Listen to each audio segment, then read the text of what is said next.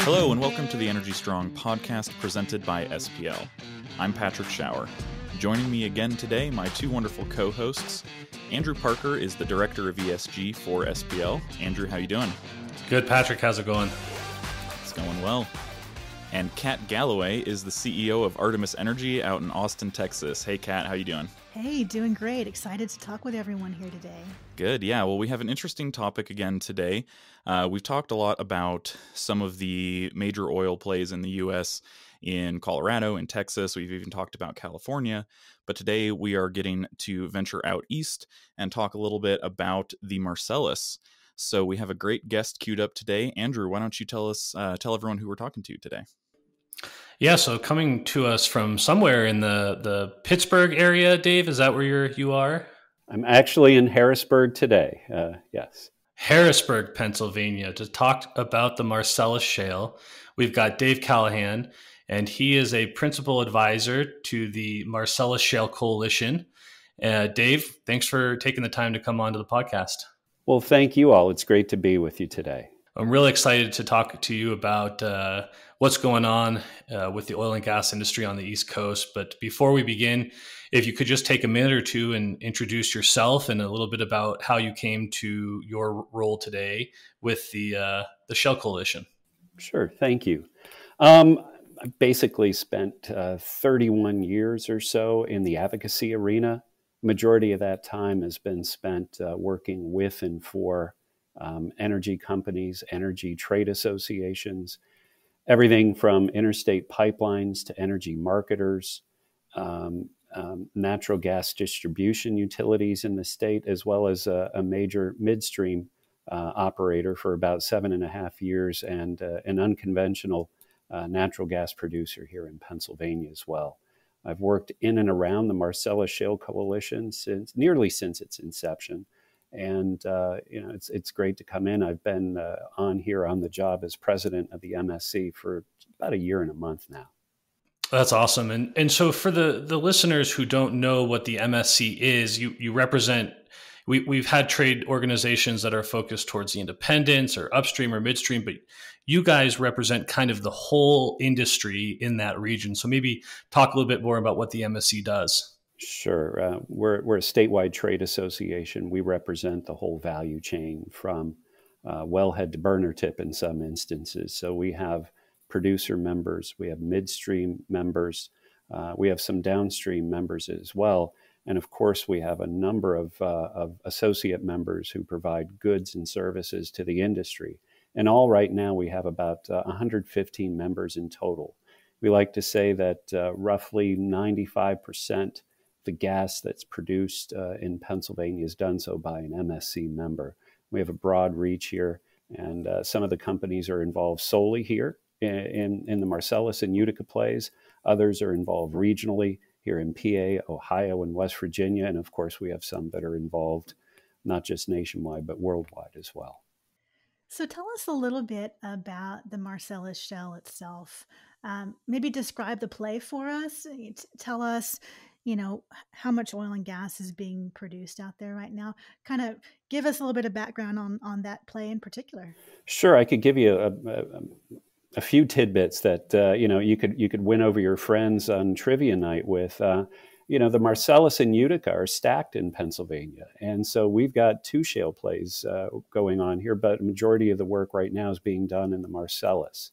Marcellus covers roughly 2/3 of the state.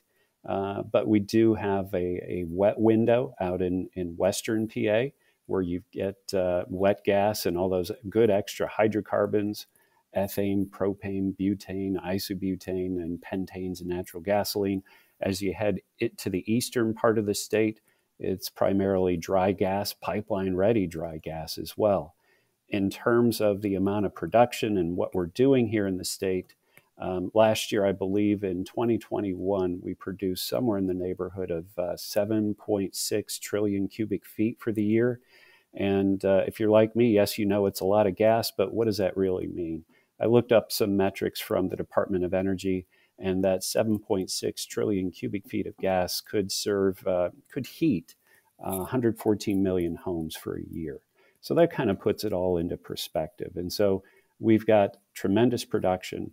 We've got good midstream operations, again, out in Western PA, where they're taking advantage of that wet window and extracting those natural gas liquids and using that in some downstream operations, as well as other midstream operations throughout the state as well. Can you tell us a little bit about where all that gas is going? You talked about how much is being produced, but how much of it is being consumed domestically on the East Coast, and is any of it being exported? Sure. The gas is basically going to anywhere we have a market. Some of that is being exported.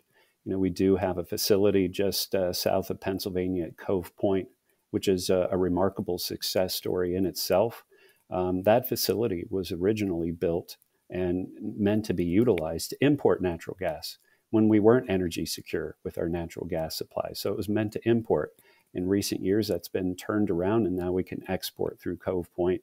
There's obviously other export points as well in the Gulf Coast and in Georgia as well, but that just marks a tremendous success story for the industry to show how far we've come in this country and in this region. When I talk about the region, Pennsylvania is the number 2 producer of natural gas in the country. But when you combine us with our neighbors in Ohio and West Virginia, we're the number 1 producing region in the country. And I believe, based on data that I saw a little while ago, we're the number 3 producing region in the world. So that gas is reaching markets, domestic and international. Obviously, we'd like to reach more markets. The build out of infrastructure has hit a few roadblocks. It's been stymied here or there.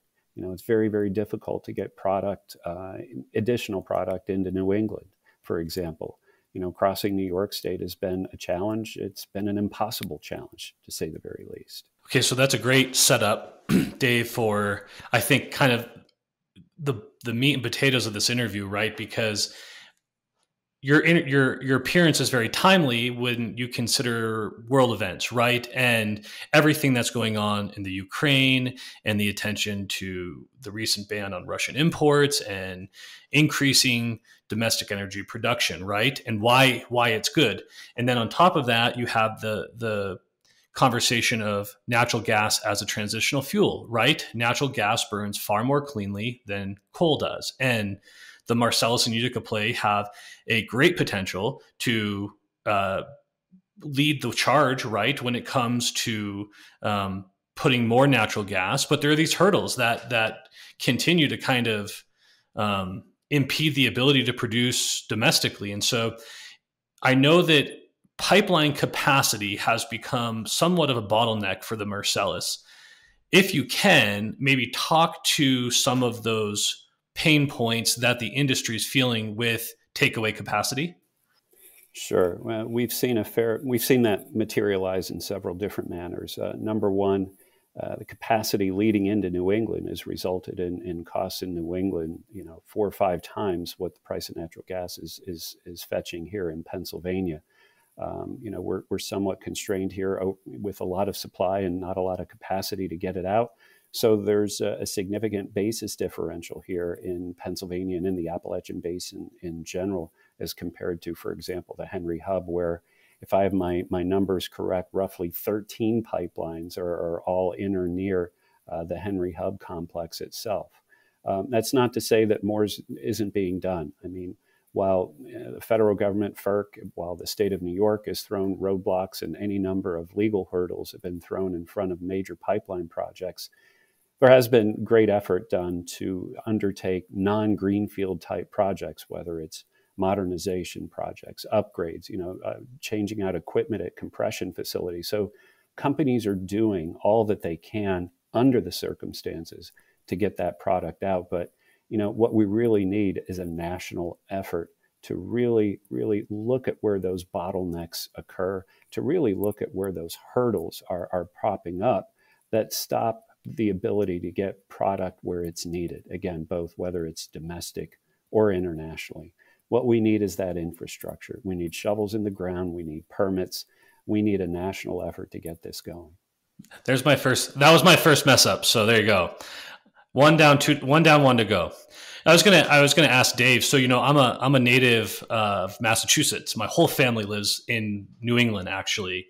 Um, and it always blows my mind that how they heat their homes in the wintertime, right? I'm so spoiled on natural gas infrastructure here in Colorado. It blows my mind that my family, my relatives have to pay an incredible amount to put heating oil in their home. And then a couple of weeks ago, to your point, right, there was this graphic that I think it came from EQT, but we shared it through Energy Strong, showing the how high energy prices are for natural gas in New England.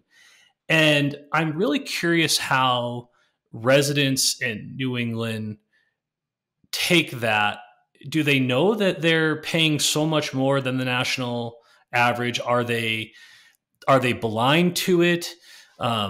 Why is there not more pressure coming on states that are holding up infrastructure projects like New York so that states like Massachusetts, Maine, New Hampshire, Vermont can get natural gas piped in rather than essentially having to take an import from the Gulf Coast?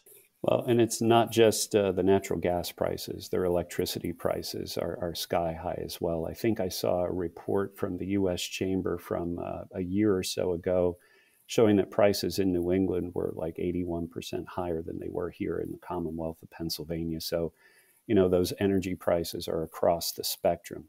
And, I believe I also saw reported earlier this year that during, the height of the cold snap in January, I believe that New England ISO was reporting that somewhere in the neighborhood of 23% of their power was coming from fuel oil and not natural gas. I mean, the capacity just wasn't there.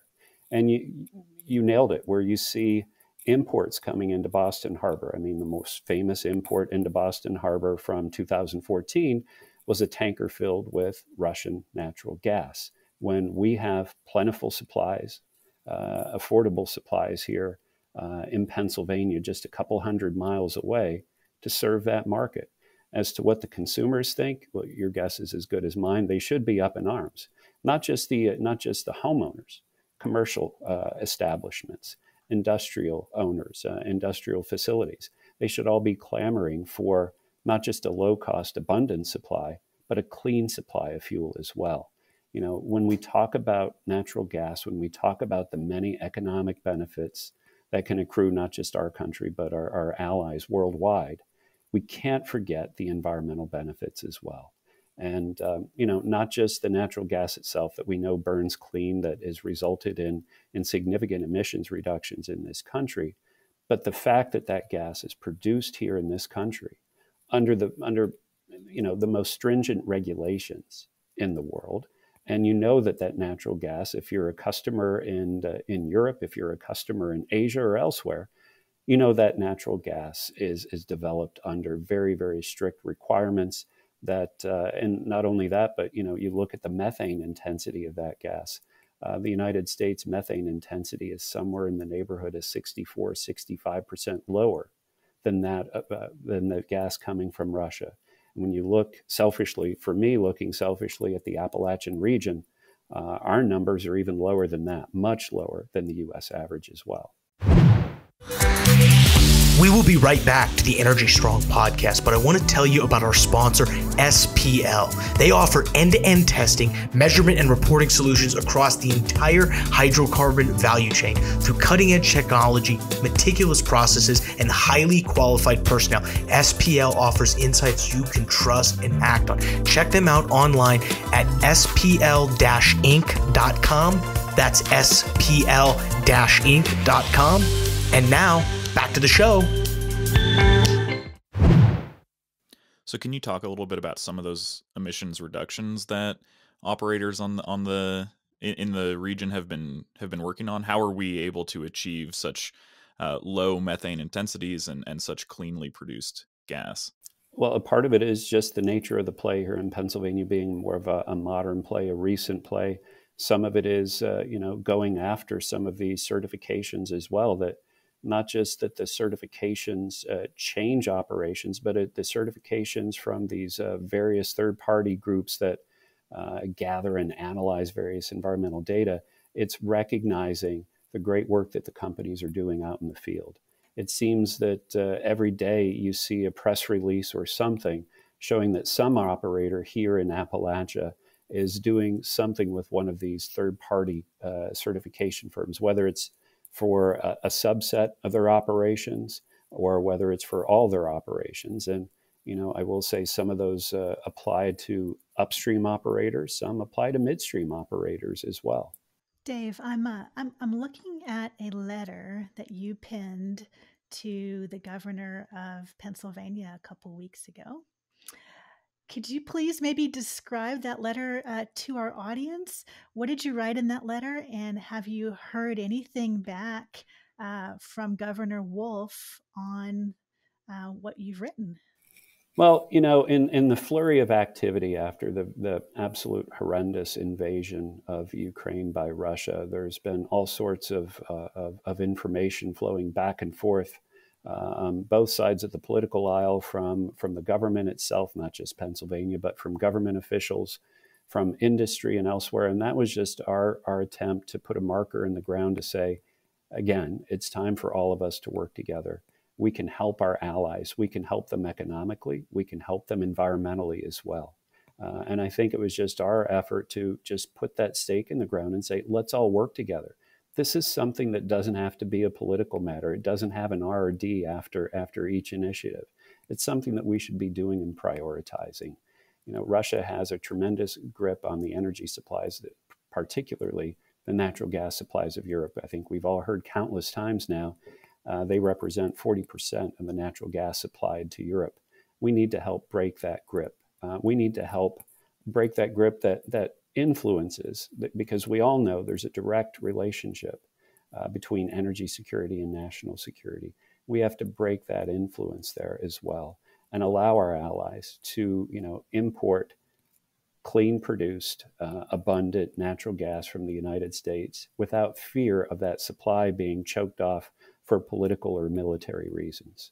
And do you feel like there are specific roadblocks that you're dealing with in Pennsylvania or on a national level that you think would help us all produce more clean oil and gas?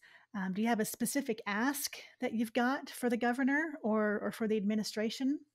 There's a whole spectrum of ideas without getting into the specifics. It all begins with words. It all begins with statements. I mean, if you have an administration in Washington that wants to end all fossil fuels, if you have an administration that puts up nominees for key executive branch positions, one who wants to bankrupt fossil fuel companies, another who wants to, perhaps restrict credit and access to credit and capital for fossil fuel industries, those words matter. And those words result in actions. And what we need first and foremost is a recognition of the need for this fuel source, not just in America, but worldwide, and a recognition that while this fuel source is great in its present form, that there are many opportunities down the road, whether it's exploring the avenues of hydrogen, carbon capture, ammonia, or any other avenues,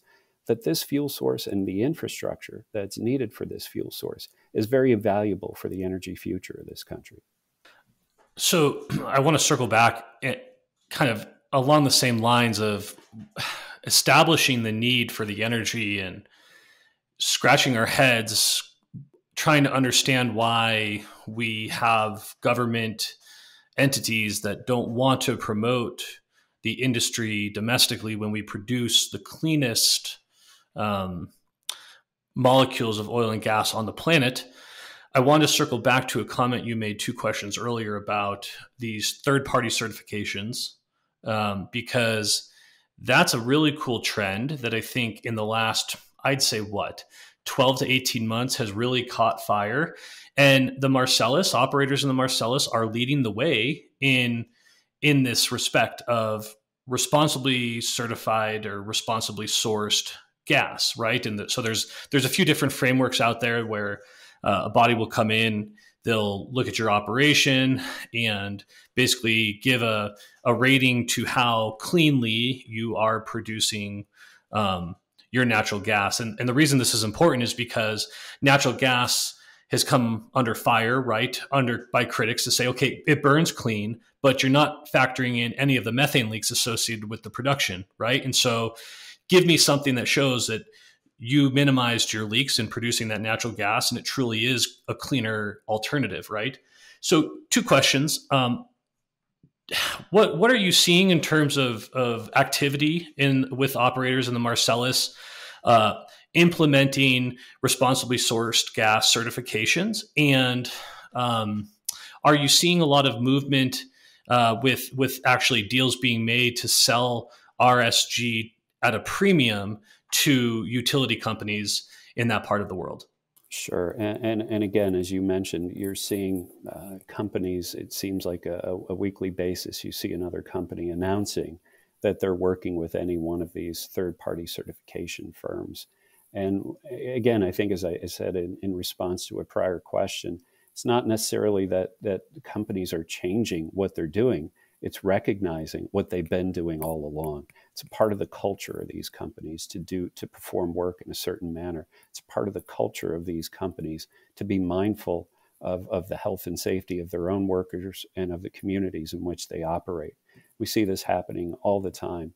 And while we have heard from from those third-party certification firms that perhaps there is a price premium that could be realized, maybe there are certain utilities. Maybe there are certain municipal utilities in particular who may be interested in a price premium. I understand certain public service commissions, public utility commissions the nation over can restrict the ability of natural gas distribution companies to seek out supplies for a higher price. So there's a bit of a tension there, and I'm sure that those third-party certification firms are working all that out. But you see it on the electric side, where I happen to live in a state where I can choose my retail electricity provider. I can choose a provider who provides green energy. I could choose a provider that does it along a certain price point. Perhaps that's the wave of the future for natural gas as well. Again, we see a lot of activity in this arena, and I think it's significant. It's important for the culture of the companies to be recognized. It's important for their customers. It's important to a degree to their absolutely to their investors and to their local stakeholders as well. I mean, all of these companies, and I could say that all the members of our coalition work really hard at environmental compliance. They're operating within their permits, and our analysis, where we look at just the vast number of inspections, over 18,000 just last year alone. Our industry achieved somewhere in the neighborhood of 96 and some odd percentage decimal point compliance rate.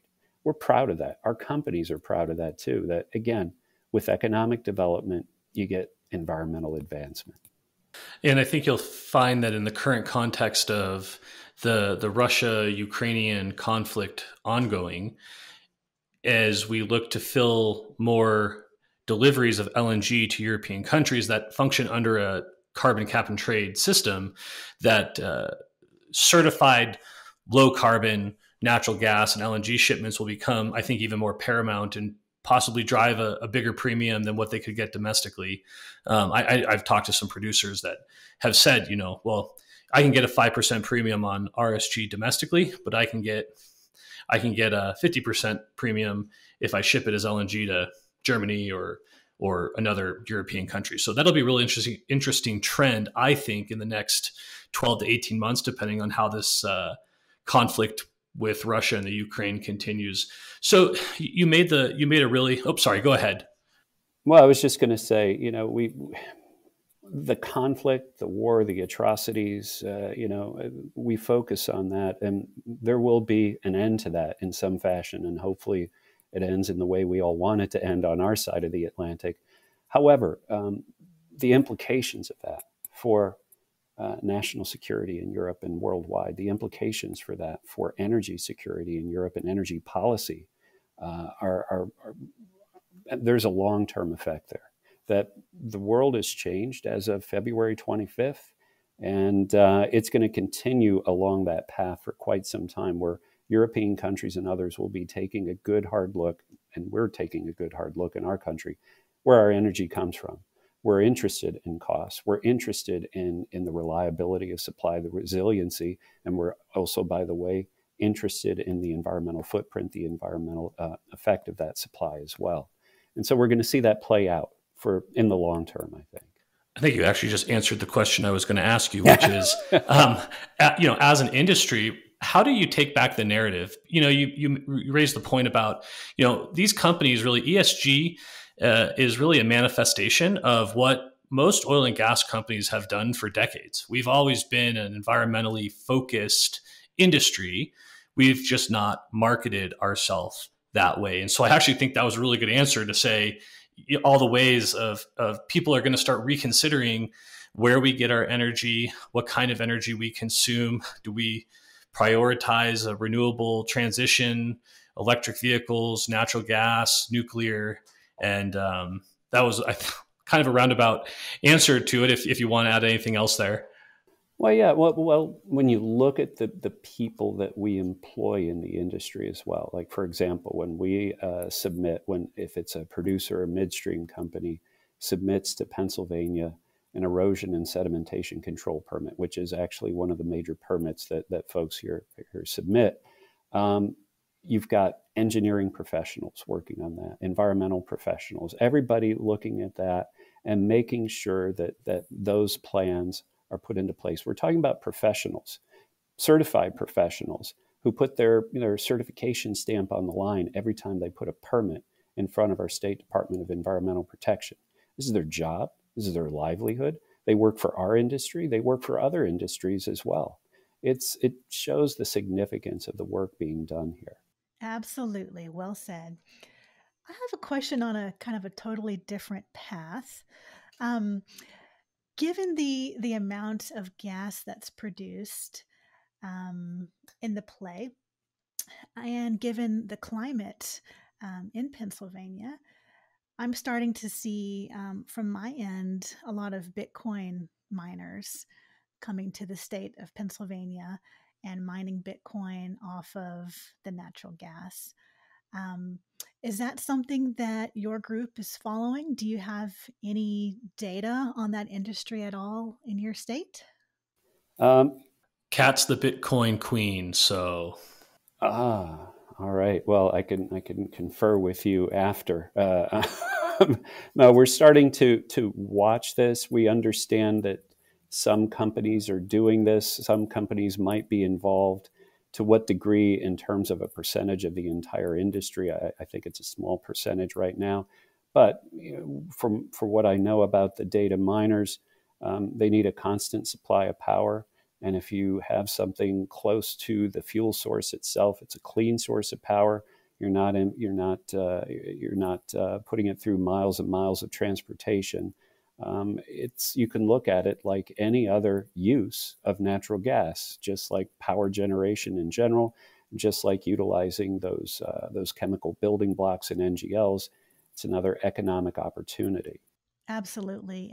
And definitely, having clean burning natural gas to create that power for Bitcoin mining is a big deal. And I mentioned the climate in particular. We've seen a lot of miners coming to Texas, but it's hot and dusty here, and those computers don't like to get hot. But I know that I've seen a lot moving to Pennsylvania just because of the access to the gas, and of course the climate is a little bit better for those computers. So I think you're going to see more of it as well. It's a very, very, very interesting business, and I've just started to scratch the surface in understanding it. Yeah. Kind of circling back just a little bit to what we were talking about a minute ago with some of the responsibly sourced gas initiatives. Has the Marcellus Shale Coalition been pushing that as a way of speaking with some of these New England states as a way to try and incentivize additional infrastructure development? I know there's been a lot of pushback from states in particular, like New York, on getting new pipelines put through. But do you see, and has the MSC been pushing responsibly sourced gas as a way of trying to get some of these projects to open up a little bit more? Again, from the very beginning, we've been talking about the environmental advantages of using natural gas from day one, along with the economic advantages and the results when you look at the data, it speaks for itself. Here in Pennsylvania, increased use of natural gas in the power generation sector dropped CO2 emissions somewhere in the neighborhood of 40% from 2005 through 2018. And I think we all know nationally speaking, increased use of natural gas is one of the primary reasons why the United States has led the world in CO2 emission reductions dating back to 2005 as well.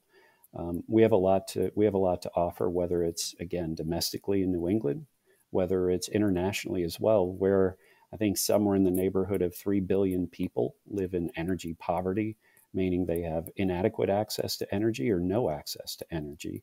And some of those energy sources that they do have access to aren't exactly good for their health. We have a chance to really make changes. If you're concerned about CO2 emissions, it's a global issue. We have the opportunity to make significant changes to global CO2 emissions with LNG exports. We're all shaking our heads here. We're all shaking yes. Exactly. Well, I'm glad we're on video. Yes. So well, just to piggyback off that, I think, Dave, correct me if I'm wrong, right? But forget the acronym. It's the one of the federal pipeline, not PHMSA, but FERC. Thank you. They just came out with some guidance and a proposal, I believe, a week or two ago, talking about how new pipelines that get permitted now have to have, a certain methane intensity, right? They have to have be clean, basically, and provably clean. I don't know if you've heard any bit on that. I probably need to do a little more brushing up myself, but there was something like that just came out. Yeah, I believe I saw a bit of a summary of that, and it goes to something that we were talking about earlier about what needs to be done to increase the availability of natural gas in this country and abroad, and what are the policy changes that need to happen.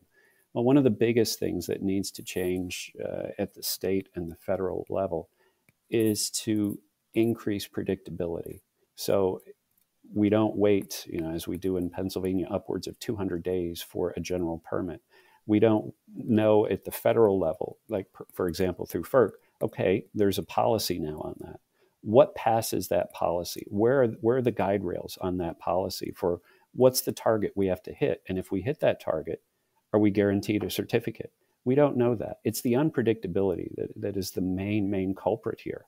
And we need to get after that. And whether it's in that FERC policy, whether it's in state policies or other federal policies. For example, again, we don't have federal lands in PA under development, but, for a company in Colorado or elsewhere where some federal lands might be open for development someday, who wants to invest in that if you don't know if that's going to be taken away?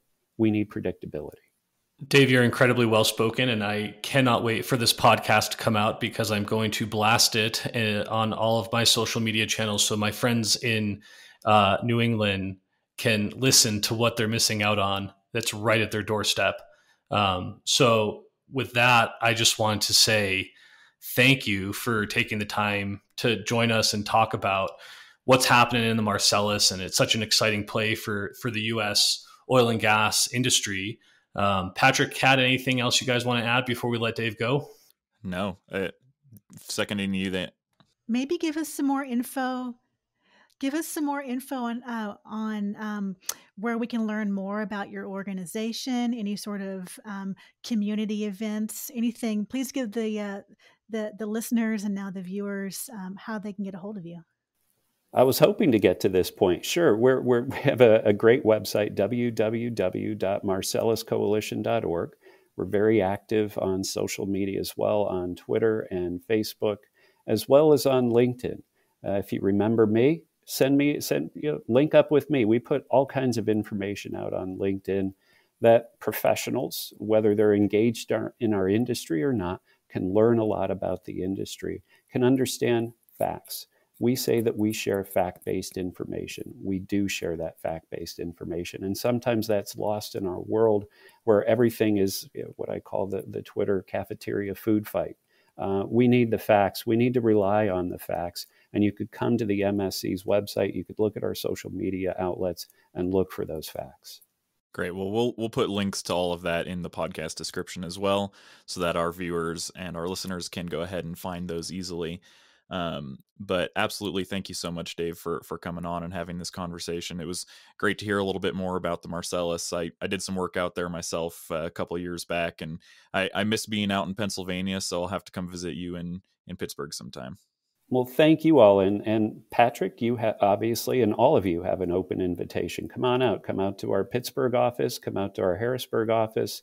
We'll show you a good time and share with you all kinds of additional information as well. But I appreciate the opportunity to be with you. You got a great podcast. Oh, we appreciate your time. And thanks again, Dave. Thank you. Thank you. Thanks. Well, that will do it for this episode of the Energy Strong podcast. Thank you again to the Marcellus Shale Coalition and to Dave for coming onto the show. We really had a fun time talking with him. I would like to remind all of our viewers and our listeners again, you can find us on YouTube if you want to take a look at what we all look like and what all of our recording setups look like, or you can find us wherever you get your podcasts, Spotify, Apple, Google, wherever you listen. Make sure you leave a comment, a rating, a review. It really helps us out, helps drive more interest in the show and get the show spread out to more people.